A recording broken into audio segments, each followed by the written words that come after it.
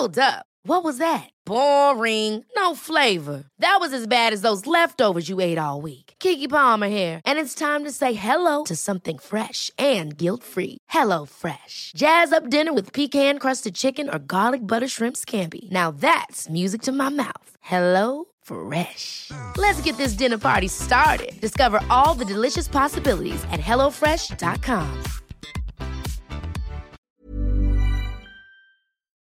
This podcast is part of the Planet Broadcasting Network. Visit planetbroadcasting.com for more podcasts from our great mates.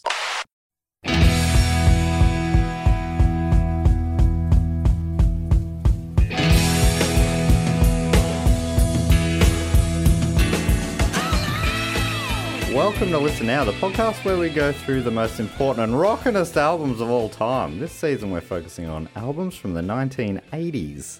I'm your host Matt Stewart, and with me, as always, is my co-host Sam Tonkin. Welcome, Sam. Hello. So good to see you IRL in real life. Yes, it's been a pretty wild year, 2020. So we were doing these weekly when we started, and then COVID-19 came along and made things a bit trickier.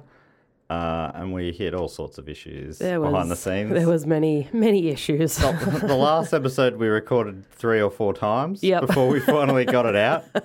But it is good to be able to do it back in the studio.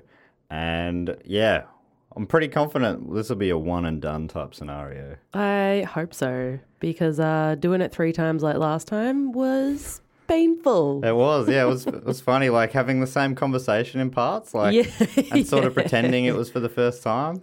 Yes. Yeah, it was like a fever dream. Yeah, it was a really annoying Groundhog Day of just like, here's a letter that we haven't read yet before ever. I'm glad it was an album that we both really liked. Yeah, which most of them have been to some extent, I suppose. Yeah. This week we're talking about the Smiths' 1985 album, Meat is Murder, which was voted as the 13th most popular 80s rock album by our listeners. If you want to know what next week's album is, listen all the way to the end. After the outro, I'll give you some sort of cryptic clue. It won't be cryptic. It won't be cryptic. I've just been telling people the first lyric of the album so they can look it up if they want to. Love it.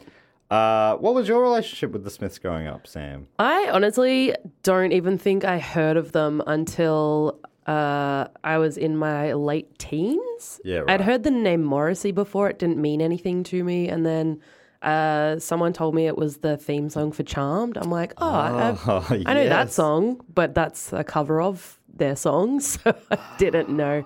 Is that a cover? I always assumed that was the original, but yeah, I can't picture it now. I'm pretty sure it's a cover. Yeah, right. No, I we're all that. about accurate facts. Accurate facts, not inaccurate facts. Not alternative facts, as he who shall not be named calls them. But basically I had... Voldemort. Sorry, what? Voldemort. Voldemort. The guy from the Harry Potter guy.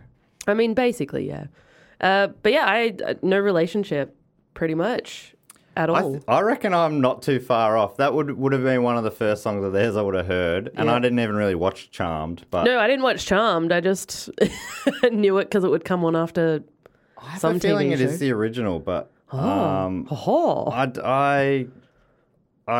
couldn't tell you that for sure. But I think I'm just looking at the Wikipedia page for the Charmed soundtrack.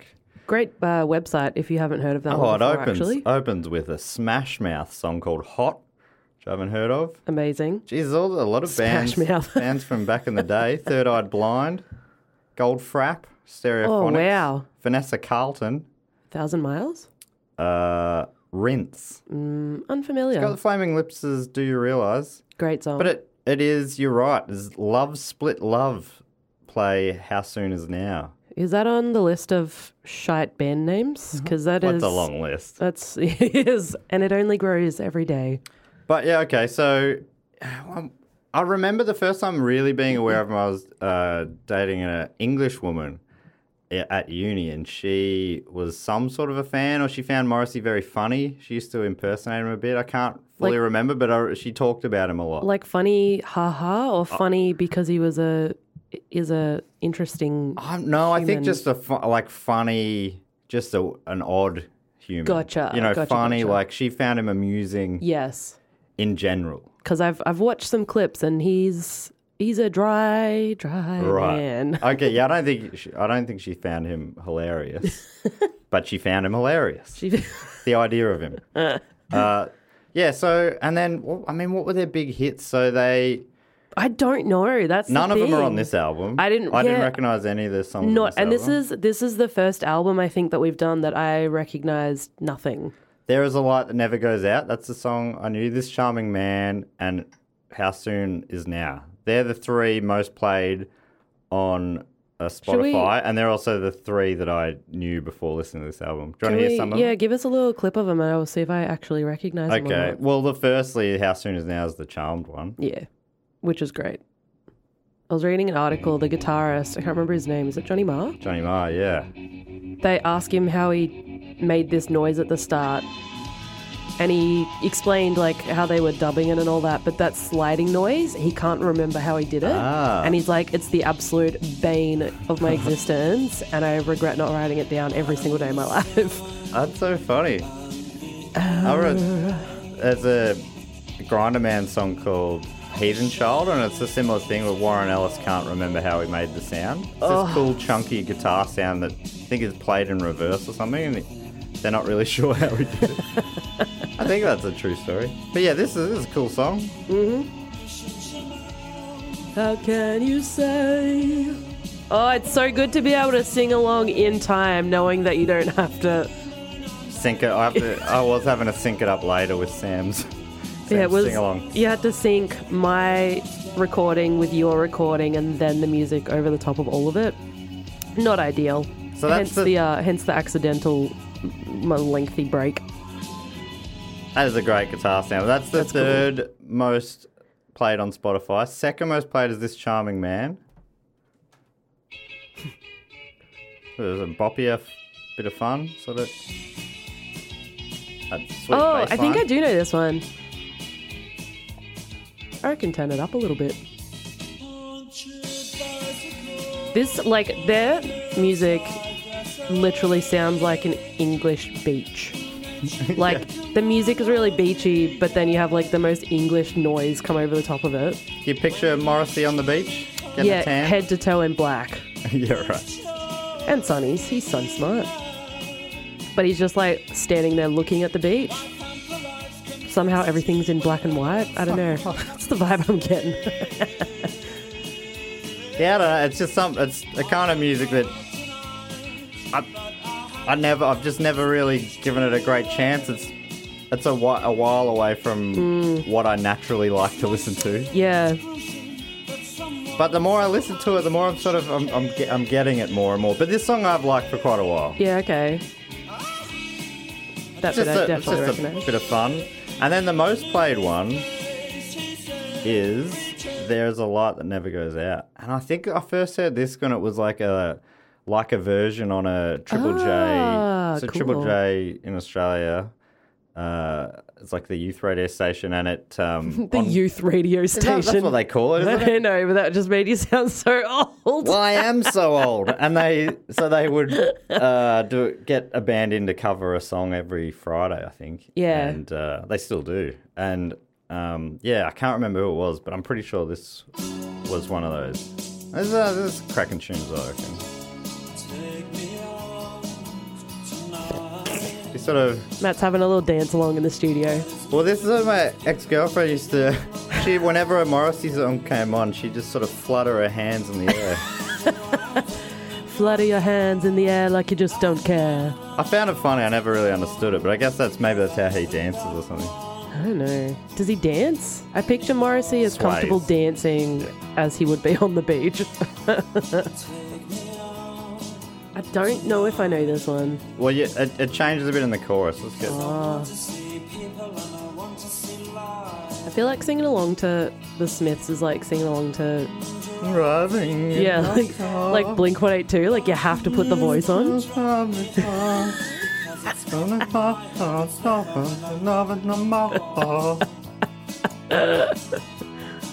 Accurate. This bit is where it changes up a bit. You might recognise. And it's a double-decker bus. crashes into us. I'm filming this. To die by your side, as to have anywhere to die. Out of its anthem, cast above the love. I'll post that cheeky clip on our socials later this week. Yeah, anyway, so that's... But it's fun though. It's like Yeah, no, that's something about it. I don't know. It's weird. It's really gloomy and sad sounding. Like, that's what I mean. Standing on a beach, but like sad. Yeah, I don't... English. Yeah. English beach. I feel it does feel very Pebbles. English, doesn't it? Pebbles, not sand. Yeah. Yeah, what do they call it? What do they call those beaches? Pebble Beach. Okay. Is that That's a golf course in America, I think, Pebble Beach. Well, there's a word Pebble for it. Doesn't Beach, matter. Far away inside. Do we always Pebble get Beach. so easily distracted? Yes. What do they call Pebble Beaches I really hope it's Pebble Beaches. in England? Are they only Pebble Beaches over there, or do they have? If you're from England, who's our English listeners? Paul Malor, get back to us. Wow, that's a very Shingle Beach. Shingle Beach. Isn't shingles like adult chickenpox? Yes, that's where you get them from. English beaches. Shingle Beach. Excellent. Again with the alternative facts. Tune in what for are our we news talking update about? later. I don't know. The Smiths. Oh yes, the Smiths. Sad beaches. So we both had not a lot to do with them growing up. Not And a it whole was- lot. Yeah, only sort of in my adult life have I started to know them a little bit. Good friend Dave Warnicky, who I do another podcast Might have heard with, of him. Do go on. He is a big fan. It's Oh, one is of he? one of his favourite bands. We heard from him about The Clash, who is another one of his favourite Yeah. bands. Oh. Dang. Did he vote for all of these albums? Yeah, these are definitely... When I told him it was coming up, he's like, you've got very cool listeners. I shout out. messaged him to see if he wanted to call in and have a chat about it. He said, sorry, mate, I'm at IKEA. People everywhere. I'll ask him, and I'll say, any brief review for me to pass on. And if you're out and about at IKEA, people, make sure you wash your hands. Make sure you wear a mask. We're trying to get through this bullshit. Also, That's what RIP to people South tune in. Australia. Sorry, guys. Wait, no, that's all done. That'll be done by the time this episode comes out. Probably. Sunday it's cut again. That's a killer. Like, Anyway, I mean, this podcast is forever, Sam. Stop dating it to this moment Sorry. in time, which will be out of date by the time it comes out in a day and a half.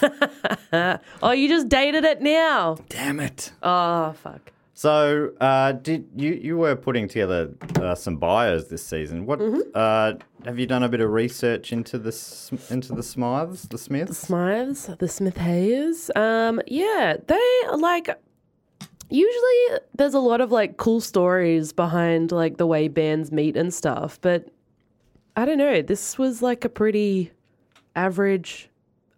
Two people met, and now they're in a band. Are the two key members? Yeah. So Morrissey. What's Morrissey's full name? Oh, I had it here just before, and he like refuses. He made the decision like before they were even releasing albums that he would only be known by his surname. So that is his surname, right? His surname, his actual name It's got to be Greg. I bet it's Greg. Slightly. Oh, that's a great dog name. Stephen Patrick Morrissey, Stephen Patrick Morrissey, yeah. known mononymously. Yeah, I said that right. As Morrissey. Other mononymous names. Me. Cher, Matt. Madonna. I think you're Matt Stewart, or is that one word? That's one word. Oh, yeah. gotcha. Yeah, and he like refuses to be referred to as anything else. Although the guitarist, what's his name? John Marr, Johnny Marr. Johnny Marr, in the early days used to call him Moz or Mozza, which he also hated. You still hear people refer to him as Moz, probably Do ya? pejoratively. Yeah. Yeah, okay. I Taking the was puss. at a music festival in Austin, Texas in Nice. 2013 called Fun Fun Fun Festival. Cool. And Johnny Marr played at it. And at that point, if I was there now, I would have gone and seen him. But I just didn't have the interest and didn't really know it was a big deal or whatever. No. But I was in the comedy tent and Patton Oswalt was on. I'm pretty sure it was Patton Oswalt. And then Johnny Marr started bleeding in through the tent. Yeah. Patton Oswalt was like, whoa, that's Johnny Marr now. He's here at this festival playing live. He said, what are you doing watching me? Go watch Johnny Marr. He couldn't believe it. And then he was like, all right, if you those of you staying, I'll do some comedy. But honestly, if I was you, I'd go see Johnny Marr. And then, so good. 10 minutes had passed or something and he'd hear an opening riff to a Smith song. He's like, oh my God, he's playing Smith's songs? What? Honestly, get up and go there now. What a ledge. He was so annoyed by us watching him. and looking back, I'm like, I probably should have done what he said, but... He's cool, though. I like him. He's a nice fellow. Yeah, I was just like, oh, look, it's sitting in a tent watching all these big-name American comedians was kind of fun as well. Not bad. Not bad. So they're from the English. We know that. From Stretford, which is part of... I think they're from, like, Manchester. Yeah, as a that's general area, but that's quite a large area, I have recently learnt. Dave and I and Jess, when we were on tour for Do Go On, maybe last year. Yeah, was it a year ago now? I think I saw you guys posting. We went twice. No, it was actually the first tour, so a couple of years ago, and we did a show in Manchester, and then because Dave is a big fan, he recognised all these Smiths like places of interest. Oh, really? And one of them was I want to say it wrong. It was a lads club.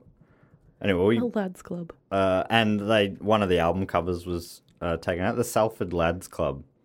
And so we were standing out the front to get a photo there, and it's from the cover of The Queen Is Dead, which I think is one of their big albums. Yes. And so the album cover's out the front of the Salford Lads Club. And we were out there getting a photo, and then this old fellow popped out and he said, "Oh, you're Smiths fans, are you?" And Dave's like, "Yeah, I am." And so he brought us in, he gave us the tour, and there was a Smiths room in there. We bought T-shirts, and yeah, it was real fun. Yeah, it was a cool time. Cute. We signed the wall. You could I think he had a little camera. He took a photo, and then you'd sign your photo or something. Maybe we just signed the wall. Yeah. But yeah.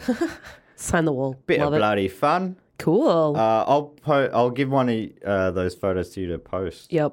I just wrote myself a note about it. Nice. Anyway, you're telling us about the Smiths and how they came up in Manchester. In 1978, Morrissey was 19 and was introduced to the 14-year-old Johnny Marr. 1978, the same year that Cold Chisel formed, Midnight Oil formed. What a year. Amazing. Except that they didn't form that year. Oh, okay. They just met that year. Jeez, it's a big year in rock. That's all. At a Patti Smith gig. Held it, Manchester. Nice one. Apollo Theatre. But it wasn't until 1982 that Johnny Marr decided that he wanted to start a band or start a new band. I think he'd been clicking around in some stuff. Went to Morrissey's house and was like, "Hey mate, you want to be in a band with me?" And Morrissey was like, "Yes." And then I think they went through a whole bunch of bassists maybe in the early days where they couldn't. I think Johnny Marr and Morrissey were very much like the leads of the band in terms of like musical direction, styling, but also a lot of the business decisions. And a lot of people, a lot of their ex-staff members didn't like that. So it was a bit of a tension. Right. Their first public performance was in October of 1982 as a support act for Blue Rondo a la Turk. Rondo a la Turk. An early 80s British musical ensemble whose music featured elements of salsa, pop, and cool jazz. That is interesting. And then it wasn't until 1983, I think it was, that they released their first single. And again, it was a kind of decision that Johnny Marr and Morrissey made. So the band was like, we've got a single out. Oh, cool. They signed the contract for a rehearsal space. They signed a contract for a record label. Just the two of them signed it on behalf of the rest of the band. So a lot of discussion about like, pay, for example, wasn't kind of brought up with a lot of it. Which is why the Smiths only ended up being together for about 5 years, which I also only learnt this week. I just realised that this week too, that was such a brief period. But they released like 4 albums in that time, I think. Yeah. Which is pretty what we're finding is just how they did it back then. It was every year albums were released. Rihanna did that. Rihanna. She released like 9 albums in 9 years and then she took a break. Yeah, right. You know what? Well deserved. She also released a very successful beauty line called Fenty. Okay. Fun fact. We're not here to learn about Rihanna. If you want to do that, listen to the Do Go On episode about Rihanna. Oh, did you do a Rihanna episode? Yeah. Sick. I'll listen to that later. Because I would like to learn about Rihanna. Well, you should. You should listen to that episode. Listen now. King Gizzard just released a new album today. They release more than one a year. Yeah, they release like every 2 months just about. Yeah, they're freaks. That's cool though. I like this guy, Daniel Romero. He is the same, just at least one a year. Wow. Often more. Yeah, you wonder how bands can do that. A lot of creative talent. A lot of inspiration. So their first album was self-titled. Went to number 2 on the UK album charts, which was pretty cool. Had a lot of controversy with some suggestive lyrics that were claimed to be about supporting pedophilia, which the band strongly denied and was like, it's not even about children, you dickhead. Oh, no. But that obviously made it a bit more... bit harder for them to kind of keep popularity when parents are like, oh. The pedo band. Yeah, the pedo band. So it's Daniel Romano. I said Romero. Different person. I think Daniel Romero might have been a Western Bulldogs player in the 90s. Oh, yeah. Any good? No, that was Jose Romero. Oh, my God. Forget about it. Let's move on. Can you put them in a Venn diagram of how their names cross over, please? Okay. Just a thought. And then so Meat is Murder, which is today's episode, is their second album, which they released in 1985. It was a significantly more political album with including a pro-vegetarian title track, Meat is Murder, obviously. Morrissey has actually been a veggie since he was 11, I think I saw, and then within the last 15 years announced that he was vegan. So that's some pretty strong decisions that he's made, and he's managed to stick to it, which is pretty impressive. Decisions. Who's not vegan these days? Come on, Morrissey, it's a hack move. Eat some meat, that'd be badass. Go to McDonald's, you idiot. And Meat is Murder was a very, very, very successful album. It's been ranked by Rolling Stone numerous times as one of the greatest albums ever. It's frequently added into lists about one of those albums you must hear before you die, which I can now tick off because I definitely would have ready to die. To it. Yeah. After listening to this album, We're here I'm now. ready to die. Yeah. In fact, during listening to it. Nah, good on him. It was a pretty good album. It would have been it would have been quite political back in the 80s to be going like vegetarian stuff. Yep. It would be very uncontroversial now if someone released. Yeah, people are like, okay. Yeah. Great. McDonald's do vegan burgers. Yeah, no one's asking about your diet, bro. No one cares. I drink soy milk now. Well, good for fucking you. I drink oat milk now, actually. Oat milk's good. I like oat milk. And it's the least harmful to the environment. Is that true? Which I'm, here we go, Sam, banging on about it. I had oat milk on my oats this morning. I'm like, am I? Yeah. It's like having egg and chicken in a sandwich. Yeah, I'm like, is this all right? okay? Is this ethically okay to have oat milk on oats? Yeah, oat on oats. Oat on oat. It's like drinking, it's like eating chicken nuggets drenched in the blood of chicken. Is that what it's like? Oat milk is basically oat blood, if you think about it. That's gross.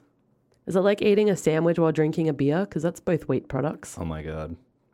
That would be hard. Nailed to do. it. Very hard to do. That'd be smushy. I'm done. not keen for that. No. The cover art from the album is a 1967 photograph of an American Marine, Corporal Michael Wynn, which was taken in Vietnam. The wording on his helmet was actually "Make War, Not Love," but they changed it to "Meat is Murder" for the album cover. Make War Not Love's pretty fun. Yeah. Great idea. What a good name for the album. Make War, Not Love. Make War Not Love. Fuck your peace, you hippie. And yeah, then Morrissey just kind of, in their growing popularity, gained a lot more attention because of his strong political stances on a lot of things. Hated Margaret Thatcher. Hated the monarchy. I say hated, I mean hate. He's still alive. And was very happy to throw his opinion out in any interview. You know, they'd be like, how's your new album? And he would bring up his political stance on just about everything in that interview. Like he is a very strongly opinionated man, and he was very happy to let the world know about it. How do you know Morrissey hates Thatcher? Don't worry, he'll tell you. Zing. So we're at Meat is Murder. Should we... Yeah, well, I found an article because I wanted to find a positive review, which isn't too hard for any of these classic albums, but I think I accidentally was reading out one that was kind of bitchy recently. Yeah, that's right. Was that for the Hughie? I might have been album? for Hughie. Jeez. You were like, poor Hughie. Some dogs. He's managed to get into every episode since, though. Oh, good for him. He's our patron saint of the 80s. Oh my gosh. I'm going to do some shit Photoshop of that. Hughie. Note to self. So I found an article, this is from 2011, by Catherine Viner on theguardian.com. My favourite album, Meat is Murder by the Smiths. So they were doing a series where their writers would all do an article about their favourite album, and this is what Catherine wrote. I'll read as much of it before you get bored. Said, It would be easy to be appalled by the Smiths if you came across them now. There is Morrissey's tendency for unpleasant little Englander outbursts, his laddie gang of followers, suede-headed meatheads with football terrace chants, and worst of all, David Cameron's repeated claim that they're one of his favourite bands. Which they would have been the Prime Minister at the time. They hate, Morrissey was very against him when he was in power too. Oh, right. So that probably killed him, that he's like... I don't know who that would have hurt more, actually. Morrissey knowing that David Cameron likes his music, or David Cameron knowing that Morrissey hates him? I imagine David Cameron must have probably guessed at that. I didn't realise. So Morrissey's... I wouldn't have been surprised if you said he was a big Queen lover somehow. But he's obviously... I mean, he had an album called The Queen is Dead, and... I mean, that would hint to me otherwise. But people say he's very controversial, right? His opinions. Is. I don't know how. I haven't paid any attention to how, but... I was wondering, I wouldn't have been surprised by anything. I think he has contradictory thoughts on stuff, maybe. And he's had comments that have been more on the racist or, I think racism's probably his right, the biggest of the controversies. Yeah, so it's interesting, yeah. But he's also you'd think he'd love the Queen and the family. Aren't they quite famously racist, allegedly? Allegedly. Well, at least the Queen's husband, I think, is pretty. The Queen's husband, who is her second cousin. Hey, what you got a problem with cousins now? Yes, fuck cousins. No, that's what they did, and that's what got him in all that trouble in the first place. That's why Charles looks the way he does too. Yeah, well, that's how everyone looks the way they do because their parents boned. This isn't a science episode, Matt. Isn't it a science episode? Next we'll be doing maths. God. This is what COVID's done to us. Anyway, so back to this article that's talking about how Catherine Viner loves this album. From a distance, the Smiths look unlovable, safe, and strangely, considering Morrissey's gladioli, that's a flower he was famously sort of used to wave around on stage, or probably still does. Considering Morrissey's gladioli-wielding androgyny overwhelmingly male. Well, they were none of those things at the time. If you're a teenager in the 80s, perhaps, what were the chances? Misunderstood and alone in a fraying household in a northern city with only books and records to save you, well, You might have fallen for them too. I think she might be talking about herself there. I think that might be a little bit of a revealing. Interesting, she says, the album I've chosen is 1985's Meat is Murder. The Smiths' eponymous debut is their most astonishing record. The Queen is Dead is their best, but Meat is Murder is my favourite. Isn't that interesting? Wow. 3 of the 4 albums she's called, one's the most astonishing, one is their best, but the other one is her favourite.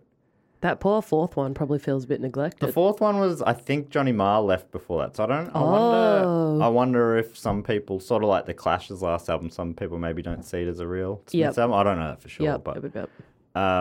But she calls Meat is Murder freewheeling, exciting, political, with Morrissey's words and Marr's music interlacing perfectly. It starts as if in the middle of something. You're already part of this. Meat is Murder is local and British from the first line.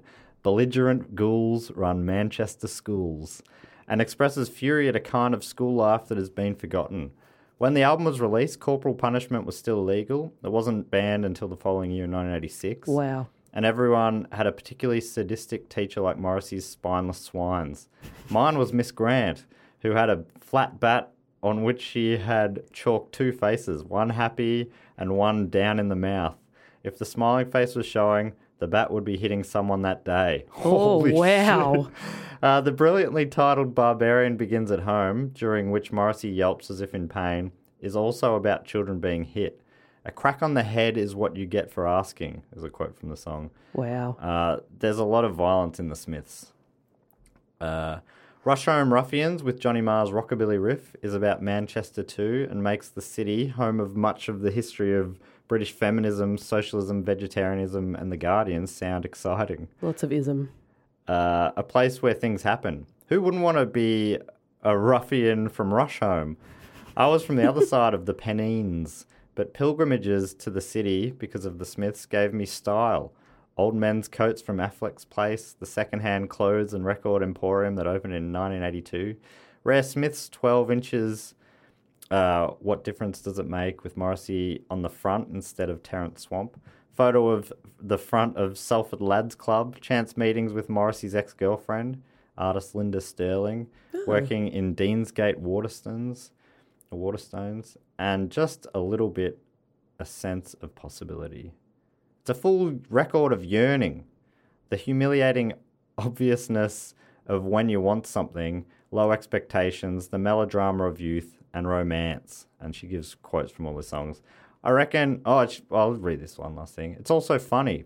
I like to drop my trousers to the Queen, sings Morrissey on Nowhere Fast. Every sensible child will know what this means. The poor and the needy are selfish and greedy on her terms. That's funny stuff. It's hilarious. It's hard to hear the song without I can see why your ex-girlfriend thought he was so funny. It's hard to hear the song without wondering if Morrissey is already... on only his second album, parodying himself. If the day came when I felt a natural emotion, I'd get such a shock, I'd probably jump in the ocean. There was the line that stood out the most to me on the album was that I'm like, I don't know if this is good or awful. And there's a few lines like that. Yep. It was something like, it was getting dark as I drove the point. It was getting dark as I drove the point home. Yes. Like, is that good or I feel like... not? I'm not sure. So, firstly, I'm impressed that you were able to understand what he was saying at all, because there's a lot that I'm like... but he's got some, like, pretentiousness wank about him that I just can't help but dislike. Oh, dislike. I wasn't sure which way you were going to go there. You know me, love a pretentious wanker. That's exactly that's all of him, isn't it? Right. He's sort of like one of the... like the archetypes of a pretentious wanker, isn't he? Yeah. He's like, I'm so intelligent. You probably haven't read this book that I've read that I'm now going to discuss with you anyway. Yeah, but I mean, I don't know. He is the exact type of bloke that would be like, oh, you've never heard of the Smiths? Oh, you must listen to the radio. Like one of those ones. Yeah, right. that's the vibe. Have you dealt much with these sort of people? Yeah.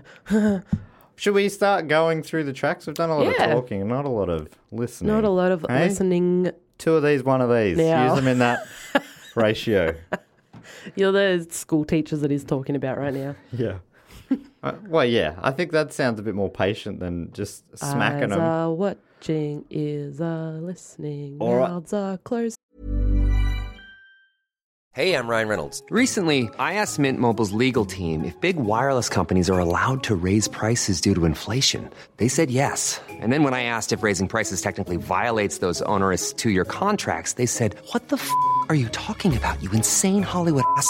So to recap, we're cutting the price of Mint Unlimited from $30 a month to just $15 a month. Give it a try at mintmobile.com/switch. $45 up front for 3 months plus taxes and fees. Promo rate for new customers for limited time. Unlimited more than 40 gigabytes per month. Slows full terms at mintmobile.com. So here is the opening track, The Headmaster Ritual.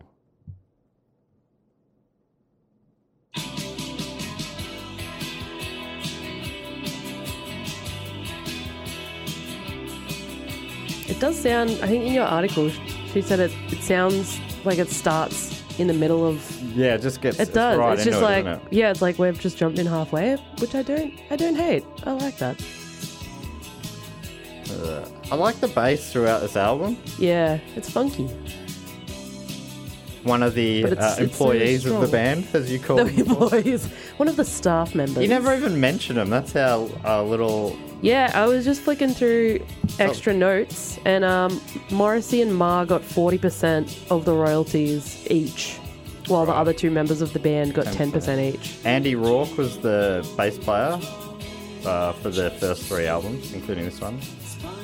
Oh, And on drums was Mike Joyce. Joyce. And there was a couple other players briefly,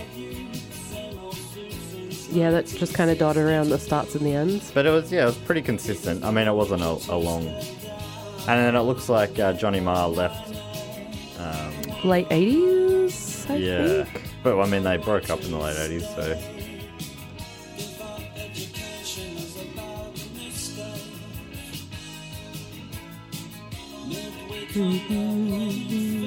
Oh no, Johnny Marr was on the final album. Jeez.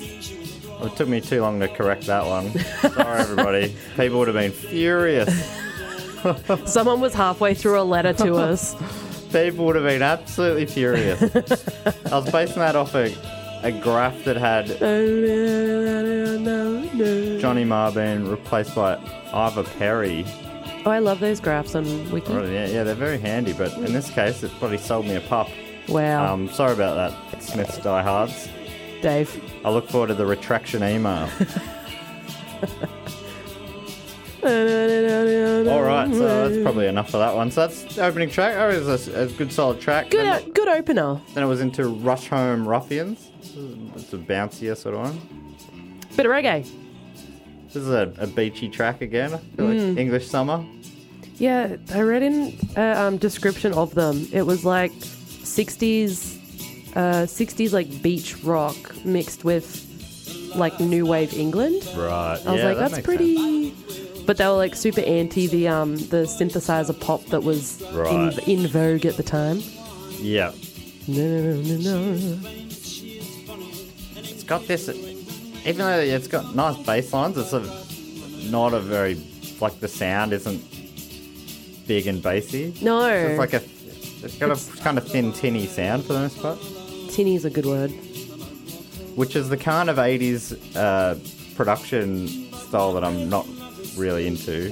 Yeah. I mean, it's one of many elements of 80s production that I don't like, but Tinny, no good. Unless but it's you're drinking interesting, 'cause like you're saying, I think they would have been quite influential. But it is the opposite of a lot of overproduced 80s music. They're like, you know what? We don't need someone to do that for us. We'll just slam it together. Is this the one where he's like, no? Yeah. This, I will say, we talked about it earlier, I think, maybe before we were recording, but this has been the hardest album to listen to. Because, like, you know, I am comfortable with what I know. So usually if I know a track or two on an album, I'm more likely to enjoy the whole thing. Whereas this one... I think that's pretty standard. That's why singles exist. It's to True. give people an in to an album. Yep. And I think that totally makes sense. It is harder work to get into an album when you've got no obvious in. But I've become more and more used to that as time's gone on because I'll just dive into albums. Yep. But this one so far has been the hardest one for me to get into. It Yeah. took me I didn't like it the first 3 or 4 times I played it, and then I'm like, all of a sudden it just clicked, and I'm like, I kind of like nearly every song on this album all of a sudden. But it's weird. I can't differentiate between the songs. Okay. Like if you played me any song and it was like, where does this fall in the album, or do you know what this one's called? I interesting. would say no, because they all sound very similar, except the last one because it's very slow. It does slow right down, but I mean, to me they all sound quite unique, but I do get what you mean as well. I think the style is different on each of them. This one's so different from the first one. Like I said, it's got that bouncy. It's a bit bouncier, yeah. Track 3 is I Want the One I Can't Have. It's bouncy again. This sounds very like jangly guitar. beachy. Yeah, jangly. That's such a good word for it. It's I don't know who was doing it first, but there's a whole Australian scene loves that jangle pop. Yep. And I think it goes back to the 80s. Yep. But there's been like a resurgence over the last 10 years or something. There's a lot of jangly pop bands. Yeah, I love that. I do like that sort of guitar sound. I imagine it does feel like it probably was an English thing that influenced the Australian scene, I'm guessing. Yeah. Beach scenes. And New Zealand, I think, also had quite a prominent scene in this sort of style. I'm absolutely talking out my ass. Just these are vague memories I have. But yeah, I like this one too. But like I said, all of a sudden I just kind of liked all the songs. Yep. And then you get to a point where you can differentiate them so much that you start disliking songs again because you're so familiar. That's the general cycle of an album, isn't it? Yeah. Though often the ones that are the hardest to get into, once you do get into them, you love them more than the ones that were easy to get into. It's weird. But there's no huge standouts to me on this album, I don't think. But that one was pretty. This is track 4, What She Said. Another cool guitar sound. Pretty epic. I'd love to hear this produced a real chunky. Yeah, that'd be cool. You turned up. And maybe with a different singer. I would love to hear it with a different vocalist, like a different style vocalist altogether.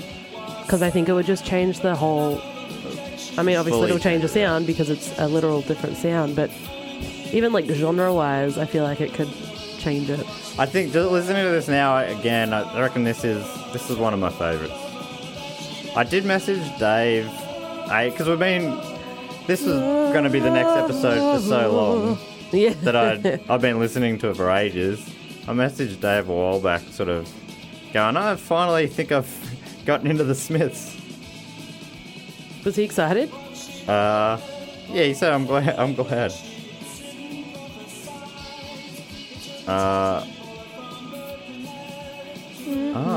I didn't. Yeah, this isn't one of the ones I mentioned, but I think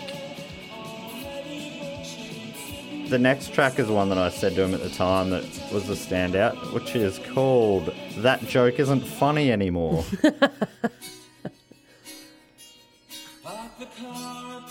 This is the one with the "It was dark as I drove the point home" line.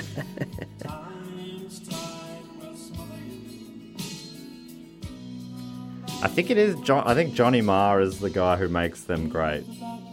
Yeah. I wonder if there's probably a thing in Smith's culture that'll be like the Morrissey fans and the Johnny Marr fans. Yeah. And that each of them blame the other for breaking up the band. It's always the danger when it's a two-headed beast. Mm-hmm.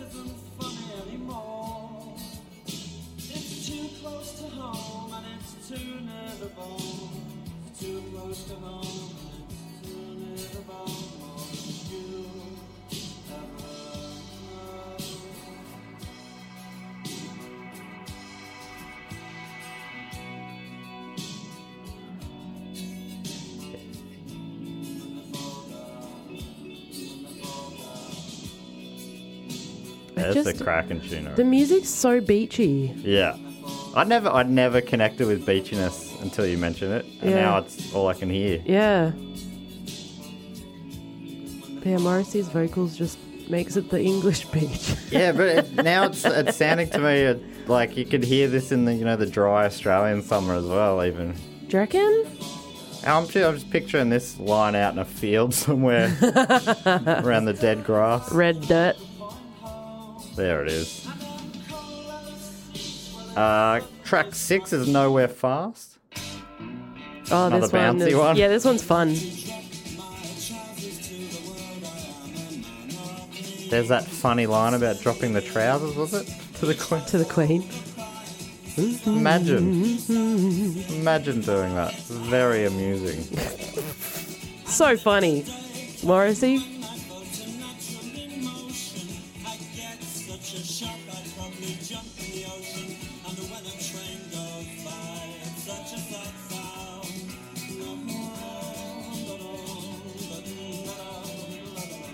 La-da-dum.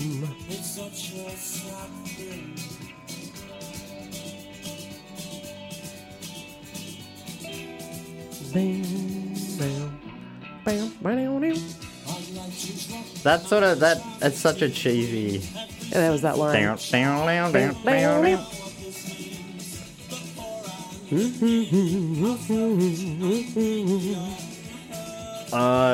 got 3 tracks to go. We got Well I Wonder, track 7.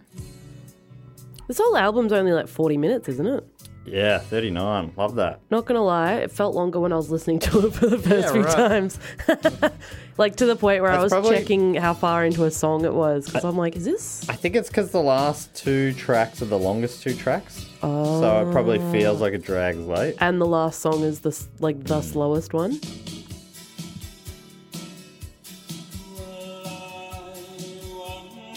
That's classic Morrissey. Well, his vibrato is fantastic, though. The wavy voice, as I prefer to call it. What did you call it before? Fluttering your hands in the air? Flutter your hands in the air like you just don't care. Like you just don't care.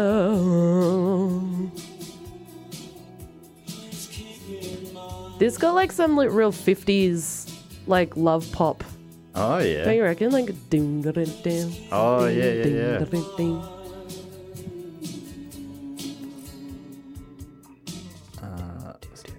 So then track 8, another one of my favourites, I reckon.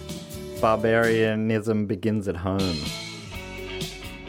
This one, I thought, is the most 80s sounding. Yeah, totally. I think there's, like, one thing that I will give to the Smiths on this album is I think a lot of the music is very, like, timeless sounding. Yeah. And maybe because, like, we were talking about overproduction earlier.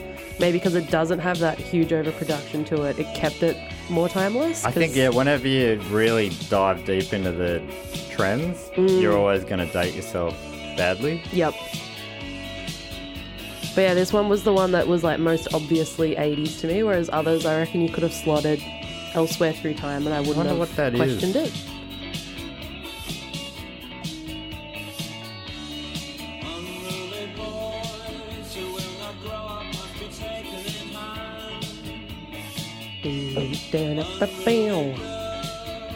Yeah, maybe it's that bass. And I reckon it's the bass line that's making it 80. Yeah.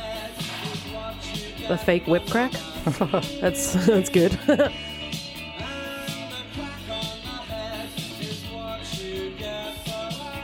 Oh, there you go. Crack he was on the underpaid, the bass player. Yeah, he only got 10%.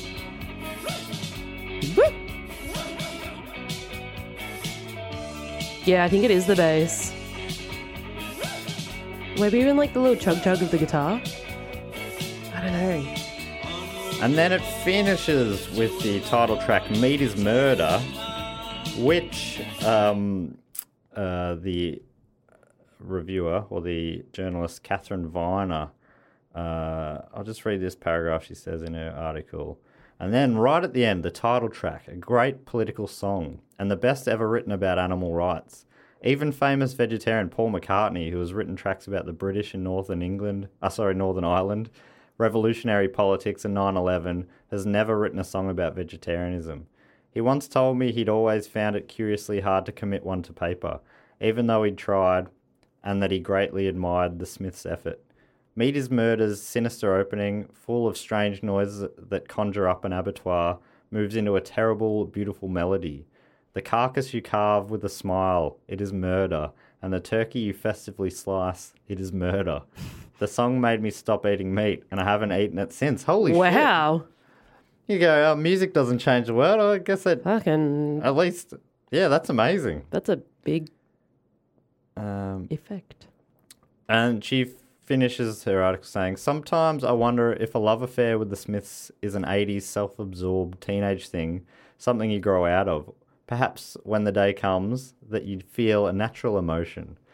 But those witty, thoughtful lyrics, that beautiful guitar, an album containing the great line, a double bed and a stalwart lover for sure, these are the riches of the poor. It's a wonderful thing. Anyway, let's hear that powerful political song that made Catherine Viner stop eating meat. Meat is Murder. Geez, that really brings to mind an abattoir. The only noise that I did think was funny was the cows mooing, and now that actually does make a lot of sense why it's there.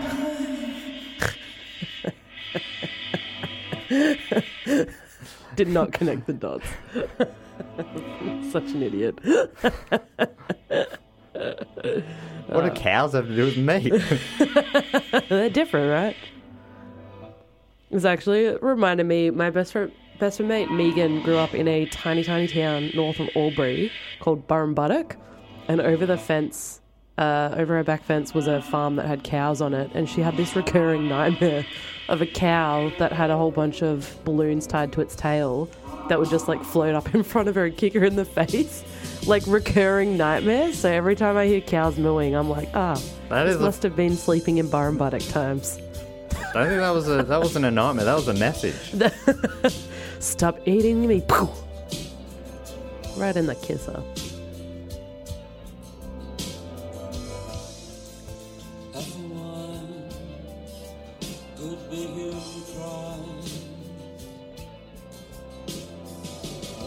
It's a good, minute 50 before the vocals kick in. Yeah.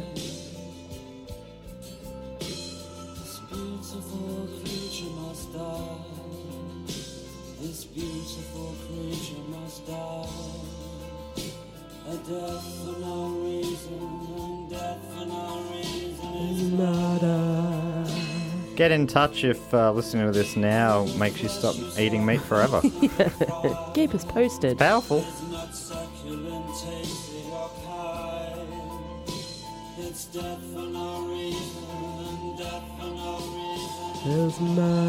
Yeah, it's a gloomy tune, which makes sense. It's a gloomy topic, but I don't mind it.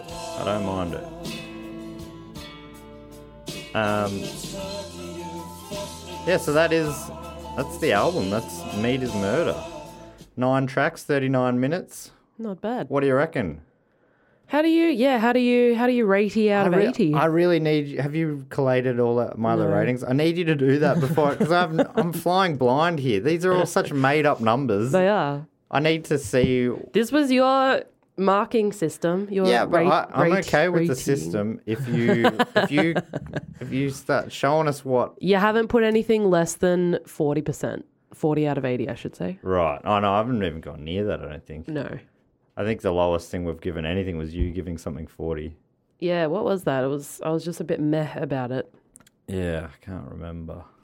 Might have been Nin. Was it Nin? It might have been Nin. Oh, it might have been Dire Straits, actually. Yeah. Because I do not particularly enjoy their tunage.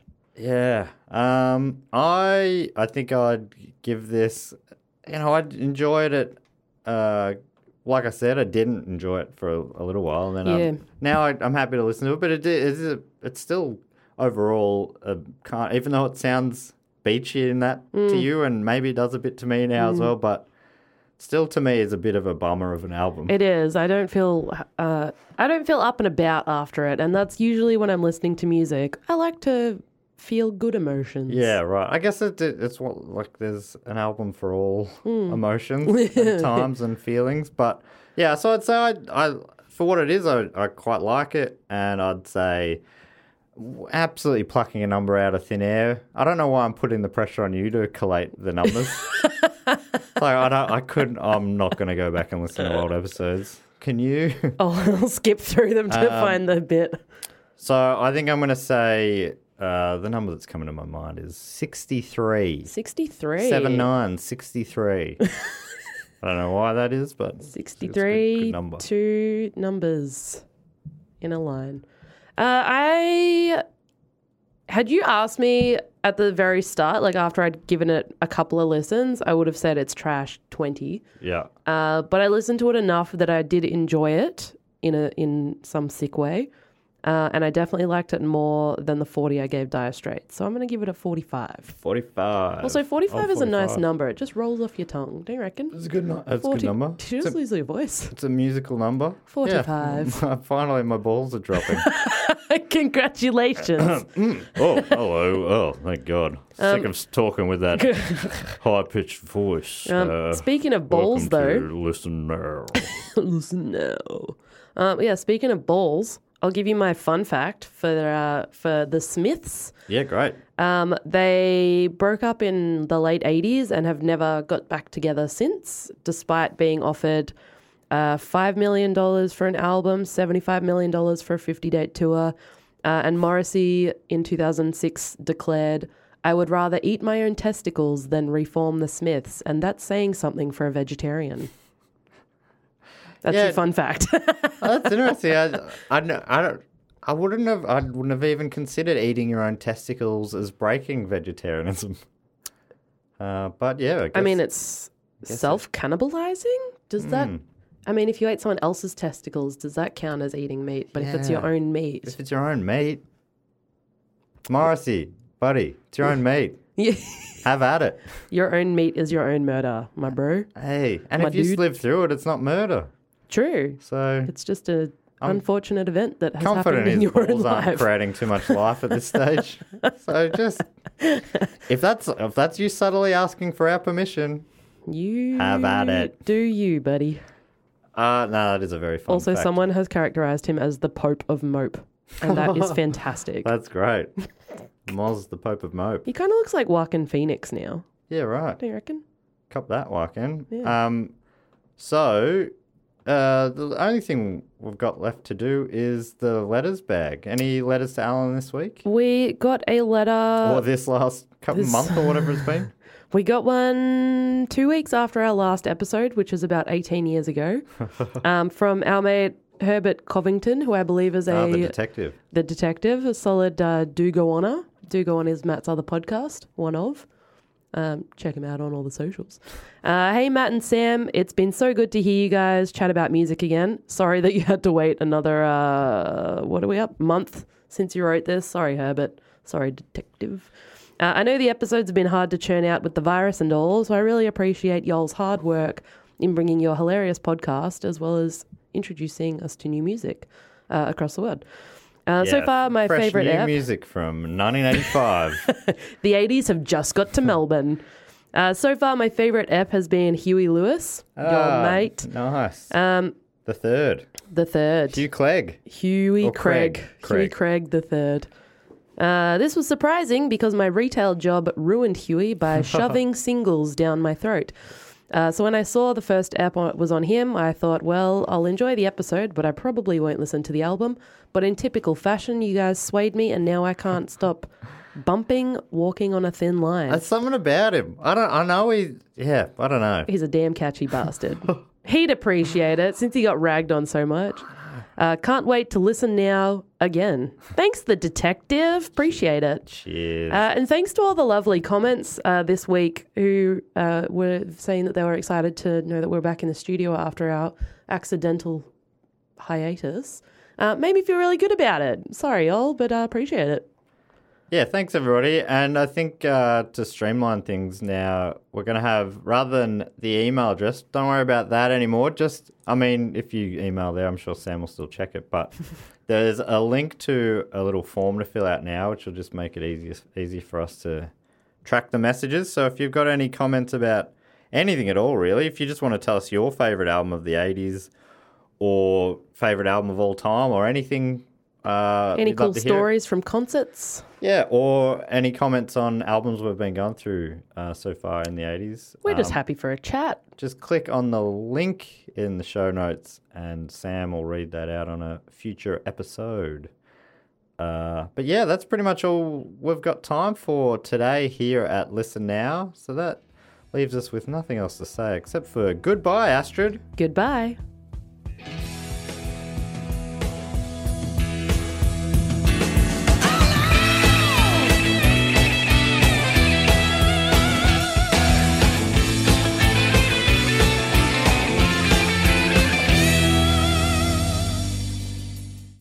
This podcast is part of the Planet Broadcasting Network. Visit planetbroadcasting.com for more podcasts from our great mates.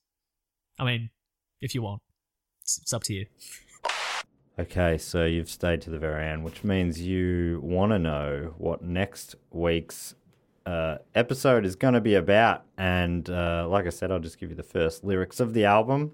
And they are, see the sound. It crashes in. All around. It gets in. Now take your hands and raise them up into the air. That's all around you. Now bring them down like a clock at 2. Shake your head. You know what to do. They want to put guns in the sky. Someone out there ain't gonna like it.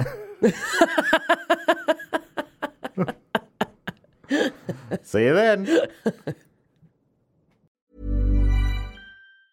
Ever catch yourself eating the same flavorless dinner 3 days in a row? Dreaming of something better? Well, HelloFresh is your guilt-free dream come true, baby. It's me, Keke Palmer. Let's wake up those taste buds with hot, juicy pecan-crusted chicken or garlic butter shrimp scampi.